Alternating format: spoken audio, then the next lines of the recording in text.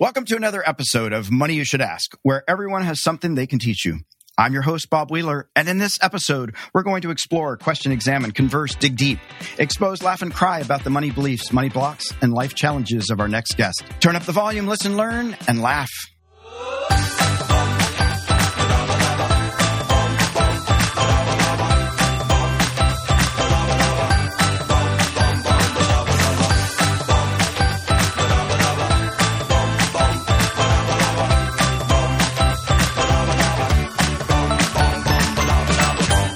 Our next guest is Chris Craddock. He is the founder and CEO of the Redux Group, a nationally acclaimed real estate team. He is the host of the Uncommon Real Estate Podcast, a realtor, real estate investor and coach, and entrepreneur who runs multiple successful businesses in the DC metro area, including Richmond, Virginia. Chris's real estate team has sold over $150 million worth of real estate in 2020. He's been married 20 years and is the proud father to 6 beautiful children. Chris, welcome to the show. Hey, thanks for being here. Thanks for being here. Thanks for having me here. Well, we're being here. We're, I'm internet wise. I'm on the other side, and so I don't know, it just got lost. But thanks for having me. I'm excited to be here with you. Well, I will say, even before I was going to dive into a separate question, but your podcast talks about be uncommon. Yeah. Right. Don't follow the herd. Be uncommon. And I like that, because you're not saying you've got to be special or perfect. Just be uncommon. Yeah. Just do something a little bit different. How did you come up with that name? I do a lot of teaching. And when I'm teaching, one of the things that I always talk about is, common people do what common actions, they have common sense. They have common, just everything is so common. But the reality is, people rail against it. I'm not looking to make political statements here, but people rail against the 1%. But the reality is the 1% are willing to do what the 99% are not willing to do. They're willing to do things that are uncommon. They'll work harder. They'll educate harder. They'll do all of these different things. I think everything always comes down to activity and skill, right? And so people, the common people work as hard as everybody else. Common people educate themselves as hard as everybody else. And I think, if you want to win, if you want to be better, it's that slight edge, do your job and a little bit more, learn and a little bit more, all that other stuff is like, how do you get that winning edge? And so I think I just don't want to be common. I want to be uncommon. I love that. Don't follow the herd. Create your own herd. Start a new herd. Now, you have 6 kids, so that leads me to ask you, did you grow up in a big family? Were you an only child? I was the oldest of 3, but my wife grew up the oldest of 9. And wow, okay. I always thought that was crazy. And then when I went over to their house, and it was like a party all the time, and I was like, and I'm an extrovert, right? So if you're a disc profile guy for personality profile, like I'm a massively high I on the disc profile. I just like being with people, massive extrovert. And so when I went over, I'm like, man, it's a party all the time. I love the idea of a party all the time. And so, yeah, let's have a big family, have a party all the time. I don't want to do 9, but it'd be fun. That's awesome. Now, when you were growing up in that house of 3 and you were the eldest?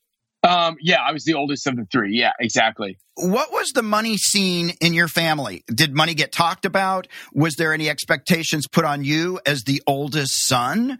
What was that like? It's interesting. My family was a little bit, I don't know. I think everybody's family's dysfunctional, right? My family was a little bit dysfunctional when I was younger, and I was a delinquent. Like I just was always in trouble, always just doing bad stuff. And actually, that's part of my story is, I ended up getting involved with an organization called Young Life, which changed my life. It was so massively powerful. I actually went on staff with Young Life. That's how I got into real estate, because, my wife got pregnant and I couldn't afford to live in the DC area on $20,000 a year. And I was in ministry for a long, long, long time, and always did a lot of premarital counseling and other stuff. And it was funny because one of the things we'd always say is, listen, everybody's got their own crazy. They've all got their own baggage. It's just, can you handle this other person's brand of crazy? Right. No, exactly. So then you weren't sitting around at 5 years old saying, I'm going to build a real estate empire. I'm going to do all these things. I'm just going to live in the moment, maybe more so. Going from ministry, with Young Life, like $20,000 a year, when you're trying to figure out how to do what you're going to do, I mean, I loved making an impact in other people's lives. It was just great. But, you also have to take care of your family. And so for me, I'll tell you, I just went and I went to the library and checked out every book on real estate investing and just tried to figure out how do you make ends meet, right? When you get thrown into the deep end and sink or swim, you got to learn to swim real fast. Yeah. What was attractive about real estate to you? There were a couple things. One, I saw, my dad's side of the family was very blue collar. My grandfather he was a road worker, made like $3 an hour, but somehow cobbled together a lot of money or not a lot, but cobbled together money and kept buying real estate and ended up dying a pretty darn wealthy man, which is crazy, even though he's a road worker.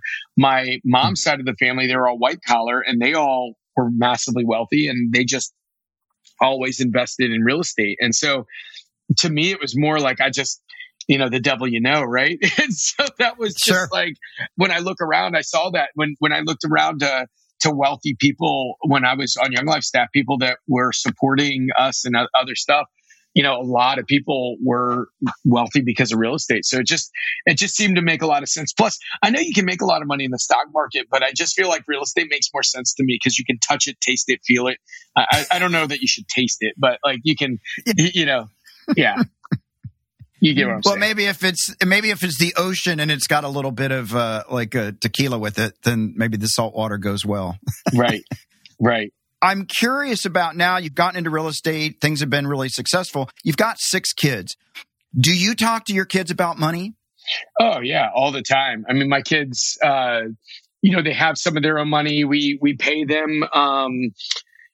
We pay them as, because they can get paid and not have to pay taxes, right? So we pay them as models for our company, and they're all over our social media stuff and everything else. So, and then we talk about how to do well. And honestly, that's one of the things that I've learned is who you're around will dictate everything. I still remember one of the first books I read that got me excited about real estate was Robert Kiyosaki's Rich Dad Poor Dad.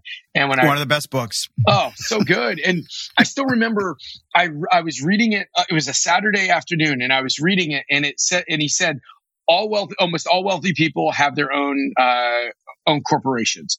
And I was having dinner as a family, we were having dinner with my uncle who was a commercial lender. And I know like half the people he hung out with were like these like massively wealthy people. And I remember just saying to my uncle, as like a 20-something-year-old kid, do most of the people you hang with have their own corporations to run like taxes and like for tax reasons and everything? He's like, yeah, I've got my own corporation. I take a loss of like $90,000 a year. He's like, it's awesome, because he's a commercial lender, but he had his own side corporation that he was able to take losses in for tax reasons. And all of a sudden I realized there's this language of money that we don't realize. Like I teach sales training, and I've got a daughter who's 4, and she uses the wrong words sometimes. And, but she's learning to use the right words. For us, like in sales, it's the same thing. You got to learn to use the right words. Money has its own language. It has its own laws. And if you don't follow that language and those laws, then, you're going to break the rules and you're going to get put in money jail, which is called being poor. Exactly. Well, to the point, just to point out to listeners, and maybe you're doing this, maybe you're not, but I'm wondering are you funding Roth IRAs for your kids that are getting some salary? Well, this is something that we're trying to work through. We just had our, oh man, you're touching a pain point right now. So with our business, we were just going through like some of the retirement stuff for other stuff. So we have not been doing that for our kids yet. But this is something that we were talking about funding Roth IRAs, talking about putting them in self-directed stuff so that they could have their self-directed Roth where they could put it into other investments. Man, every time you just make me feel bad because I know it's something that needs to happen, but there's only so much time in the day. But yes. Because the fact that you're putting kids on salary, which is great, people don't realize they can do that. They just need to have a task, whether it's being a model or whether they're just organizing paperwork in the office. But if you can at least give them $6,000 and put some money into a Roth IRA for them, man, they won't thank you now, but they're going to thank you later. That's powerful. Yeah, absolutely. Absolutely. And you just reminded me that it's something that we really, really, really need to do for them, for sure. For sure. Yeah. What is your take on the cash value life insurance? Are you a Dave Ramsey side, or are you more on like some of the other side? For me, life insurance is great if you've got a family and kids, and it's like, for me, it's that, or maybe for long-term healthcare and using a whole life policy or universal policy that's going to let you have that. Other than that, I sort of don't really dabble in life insurance personally. Yeah, it's interesting just because, I love like self-directed IRAs, and I'm at a point in my life where, 10 years ago, I joke about this, but it's for real. I was trying to go to NIH to sell my blood for $300 to buy Christmas presents for my family, and so like, that's where I was like 10 years ago. And then, now I'm just on the total opposite spectrum of that, like total opposite spectrum. And so now it's like, I love the book, The Richest Man in Babylon. And one of the things in that book he talks about is like, your money is an army. How do you deploy it? How does it go out and fight battles and come back better? And actually, I heard somebody refer to wealth as being when your money works harder than you do. Oh, nice. I like that.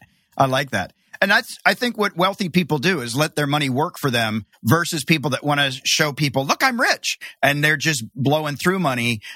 People with wealth tend to just stay off the radar, let it do its thing. Yeah. 100%. And how did... Sorry, go ahead. No, go ahead. But I was saying, but that's like the Roth stuff. Like you put it in, you let it start working, you let it flex its muscles. Yeah. And look, for folks out there, self-directed IRAs are great. Make sure you know the rules, because all those stock people out there don't really like self-directed IRAs all that much. So there's a lot of rules. If you're not careful, they can unwind that self-directed. But it is a great way to invest in real estate and all kinds of other things other than just stocks and bonds. So definitely look at self-directed IRAs. As you were telling your story about 10 years ago, things weren't as good as they are now. And you're, hey, can you buy some of my blood?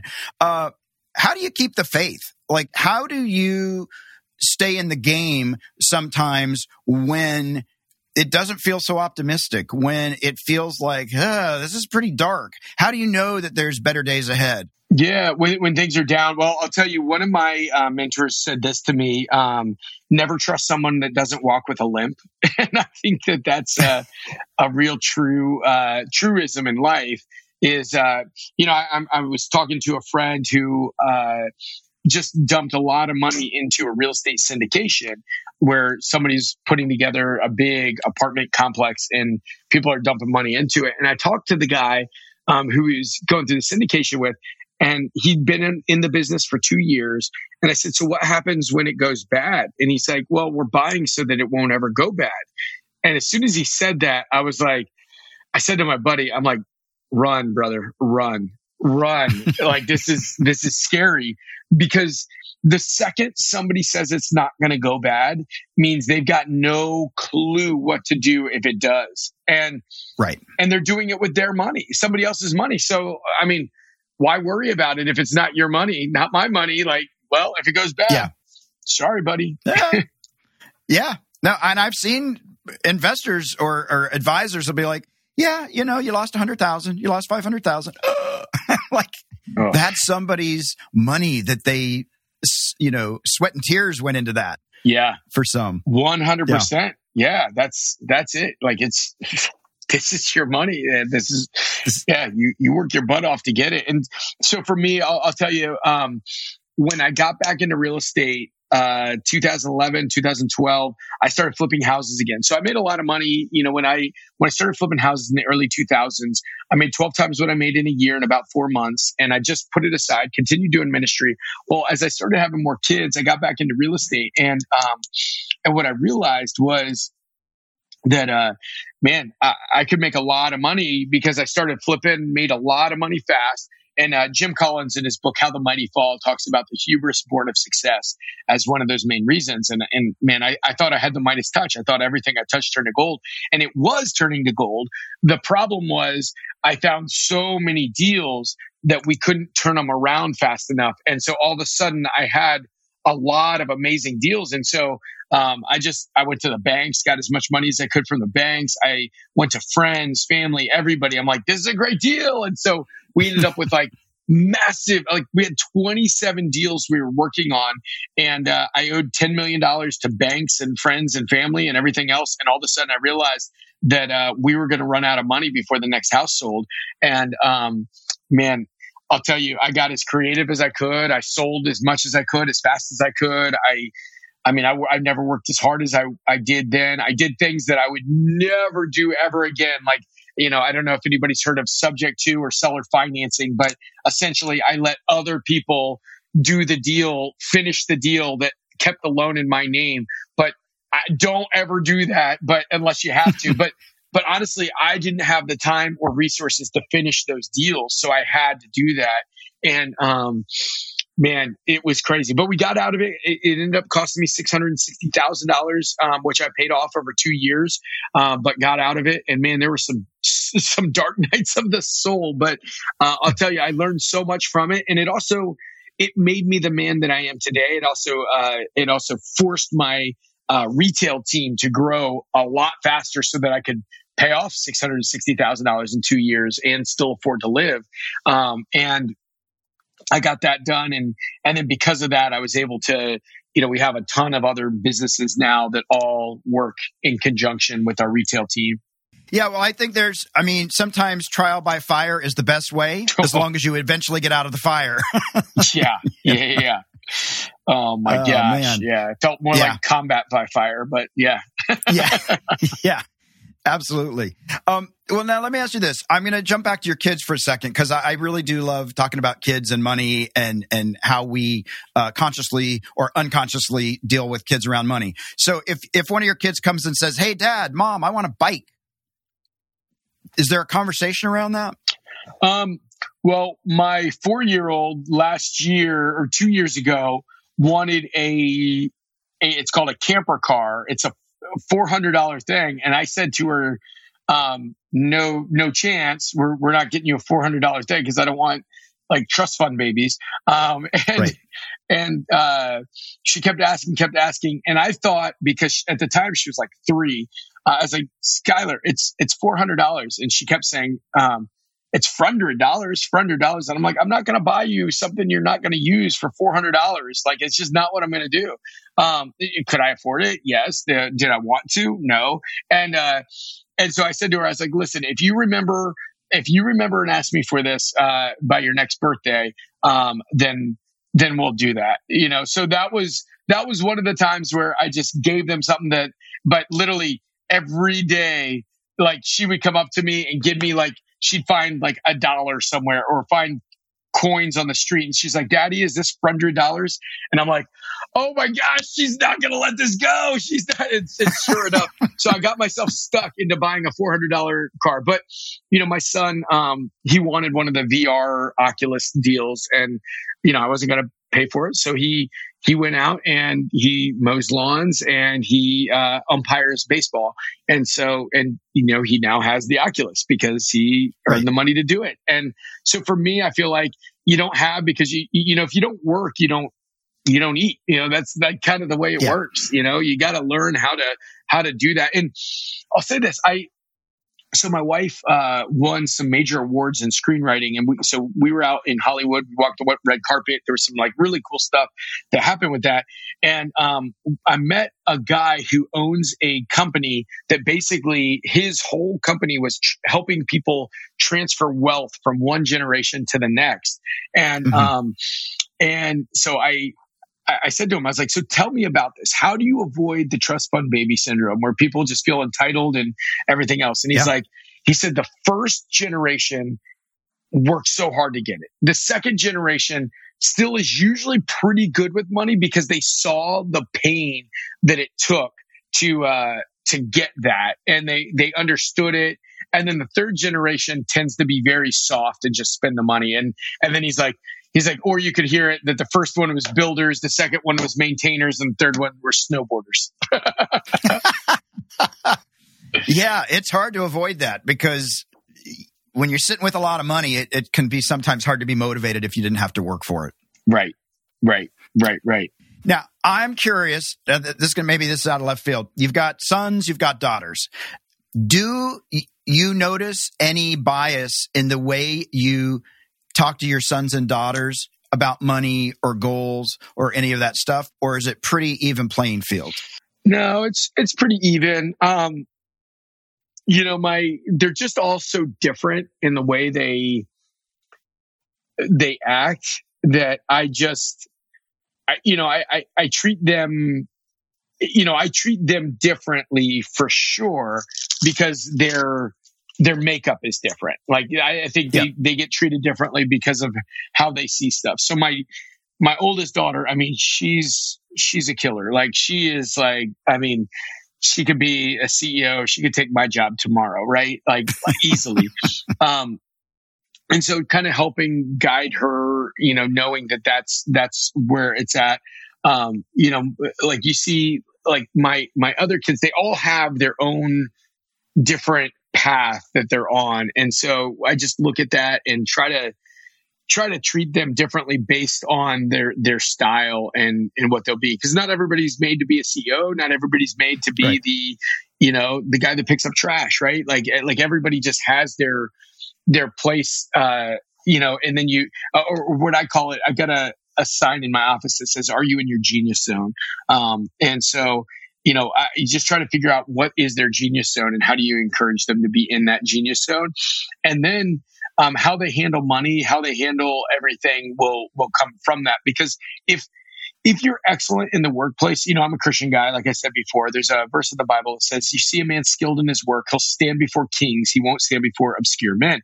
And so, that's the thing is if you can find your genius zone and really go after it and really be excellent, the marketplace rewards excellence, right? People think that getting money is like winning the lottery or getting lucky. It's not. It's a reward for excellence. And so that's what we're trying to do with our kids more than anything else is figure out like, where is your genius zone and then encourage them to live in that. And that's how they're going to be rewarded financially, I think, in the market. Yeah, absolutely. And do you and your wife have the same money beliefs and the same spending habits? And if not, how do you work that out? And if so, did you know that ahead of time? Was that even a conversation when you first met? Yeah. So I'm definitely more frugal, for sure. But she is too. So she was the oldest of 9. They had no money, like none. Right. So yeah, as she was growing up, she just didn't have money to spend. So she doesn't like go blow money on stuff. I'm very much like, I don't like to spend money on things, although it's weird because like I would, save money. And my parents always said that like as a kid, like they're like, you're always saving money because delayed gratification was something that I was always okay with. Right. Wow, cool. I knew that you work hard, you could spend it later, but then sometimes my problem is less overspending and more not spending on things that I enjoy. Like I'll give an example. Like when I was a little kid, I still remember we were in Wildwood, New Jersey, and we go to we went to this ice cream place, and everybody had $20 for vacation that we could spend. We were all like little kids. We all had $20 for the week that we could spend, and my brother and sister both paid the extra 10 cents to get their ice cream cone dipped. And I was like, I'm not paying 10 cents for that. No way. And so I saved it, but then I watched them the whole time enjoying their dipped ice cream cone. And I was like, afterwards, I was like, why didn't I just pay the 10 cents? And so I think that's where I struggle sometimes is, sometimes, it's, or when we were in ministry, here's something that's just ridiculous. When we were newly married, I mean, literally we had no money. I told you, $20,000 a year, try to make that go far in the DC area. Like our end tables were boxes that we put sheets over. Right. And, yep. I never would turn on the AC or the heat. And I still remember my wife came in one day, we got married early. Like we were both like 22. She came in and she's freezing blankets, everything. She's like, Chris, I really think heat is worth paying for. And so yeah. That was kind of the thing, where we were. So we both kind of came from that idea that we don't want to spend frivolously. Although, I mean, we're building a house that's probably too big, bigger than we need. But we look at it, and part of the reason we're doing that is we want to host people. We want to host fundraisers. We want to host, so there are reasons we are doing that. So, anyway, I probably rambled too long. No, that's awesome. I love that. And I'm wondering, for the people out there, because I'm also the one that's probably not going to spend the 10 cents on dipping the ice cream. And so sometimes I have to talk myself into things, even though I'll tell other people, do what you want, follow your passion. And I'm like, but I'm going to hold mine over here. So how do you talk yourself into paying for the heat or making those decisions where, I can afford it and I'll really enjoy it? Like, what's the dialogue? Well, here's the rest. I think who you spend time with will dictate how you think, right? And so one of the things that I started doing a little bit of now, I think he's a little more hardcore than I like to be on stuff, but I started listening to a little bit of Grant Cardone stuff, which his whole thing, he's like, cash is trash, get it all, like I don't want to be the millionaire next door that wore nasty clothes so that I could have a big retirement. And honestly, that's one of my issues with Dave Ramsey, right? Like Dave Ramsey is like don't enjoy anything you're making now so that maybe by the time you're 60 or 70, you can enjoy it. And I just don't think that's it. And so I've really been wrestling with that in my own mindset is, you know what? If I'm going to work hard, like my whole motto in life is work hard, play hard. So like, why would we not spend the money now that we're working for? Why would I wait until I'm 60 or 70 to enjoy what we're doing? And so that's, that's my internal dialogue. And so I listen to some guys like that. Now, again, I don't know that Grant is my, the whole role model as far as where I want to spend money, but he's a very smart guy and I love it. But that's one of those things where, I'm just listening to people that's saying, hey, you know what? If you're making it now, enjoy it now. And frankly, I've been massively blessed to get to a point where I went from nothing to it's just incredible. So now I'm like, well, yeah, I should spend it. I should enjoy it. I should be able to do that. And honestly, so I'll give another example. And actually this came from my wife. Like I always wanted a truck, but I never got a truck before because the gas mileage was terrible. I'm not a construction guy, so I don't really need one. I just think they're really cool, everything else. And so, about 3 years ago, I was selling my car and I was going to get a truck and I was looking at a bunch of mid-range trucks and my wife's like, why don't you just get the truck that you want? And like my dream truck is a Ford Raptor. I love Raptors. I think they're incredible. And I'm like, I don't want to spend that kind of money on a truck. She's like, why not? What else do you spend the money on? And I'm like, I just don't. And I went back and forth and it just made sense. She pushed and now I have a Ford Raptor. And I'll tell you what, I love my Ford Raptor. It's so fun. Right. Absolutely. That's awesome. I mean, I think those are the things that are important in life is actually enjoying what you've worked for. And I think that like I'm in agreement there that we have to, live and enjoy and not wait for, I'll wait till I'm 70 and then I'm going to travel and then I'm going to do this and this. We may not be here when we're 70, or our health may not be in such a place that we can do things. So I'm a big believer in finding that balance of not creating unnecessary debt, but having an amazing life along the way instead of just saving it until we get to the final destination, which is sort of the end. Like have a lot of fun in between. Right. 100%.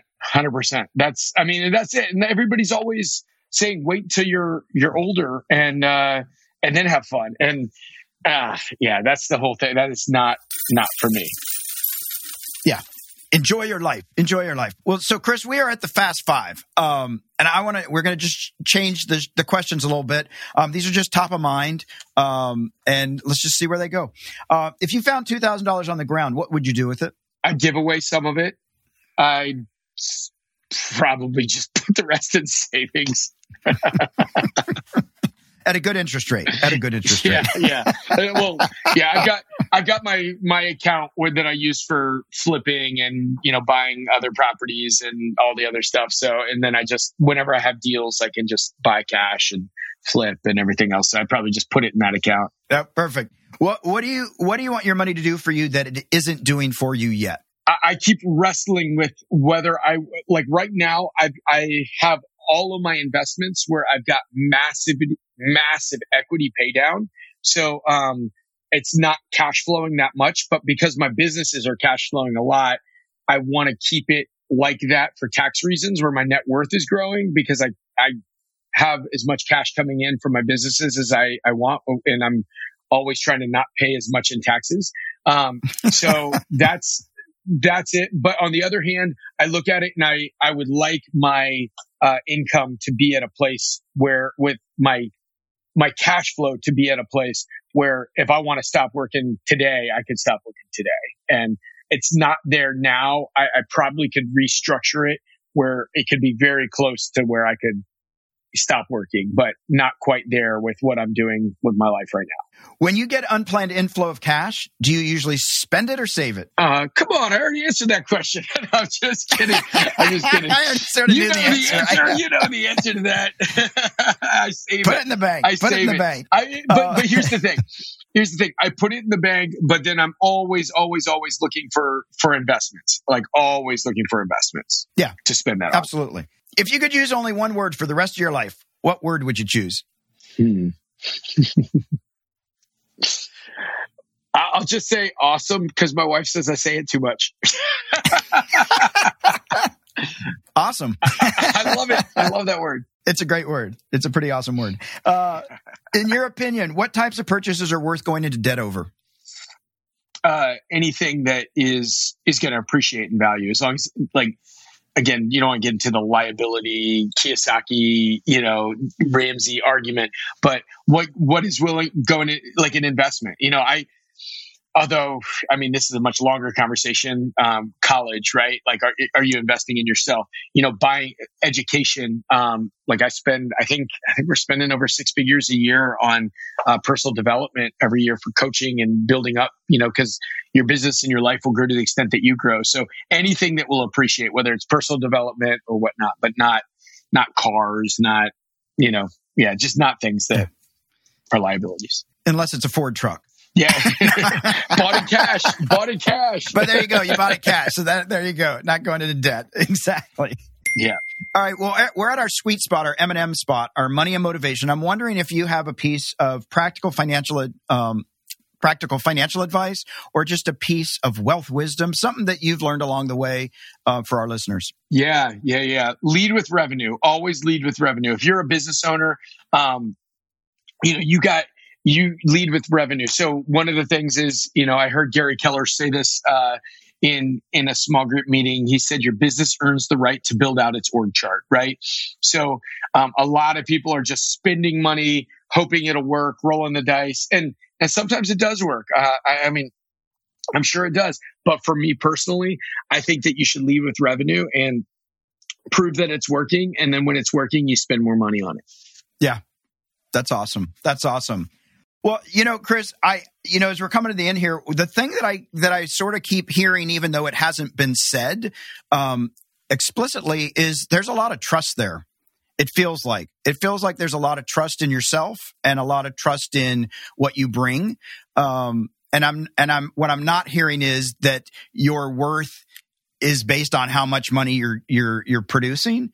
But that there's this piece about also giving back, wanting to help other people, wanting to be of service.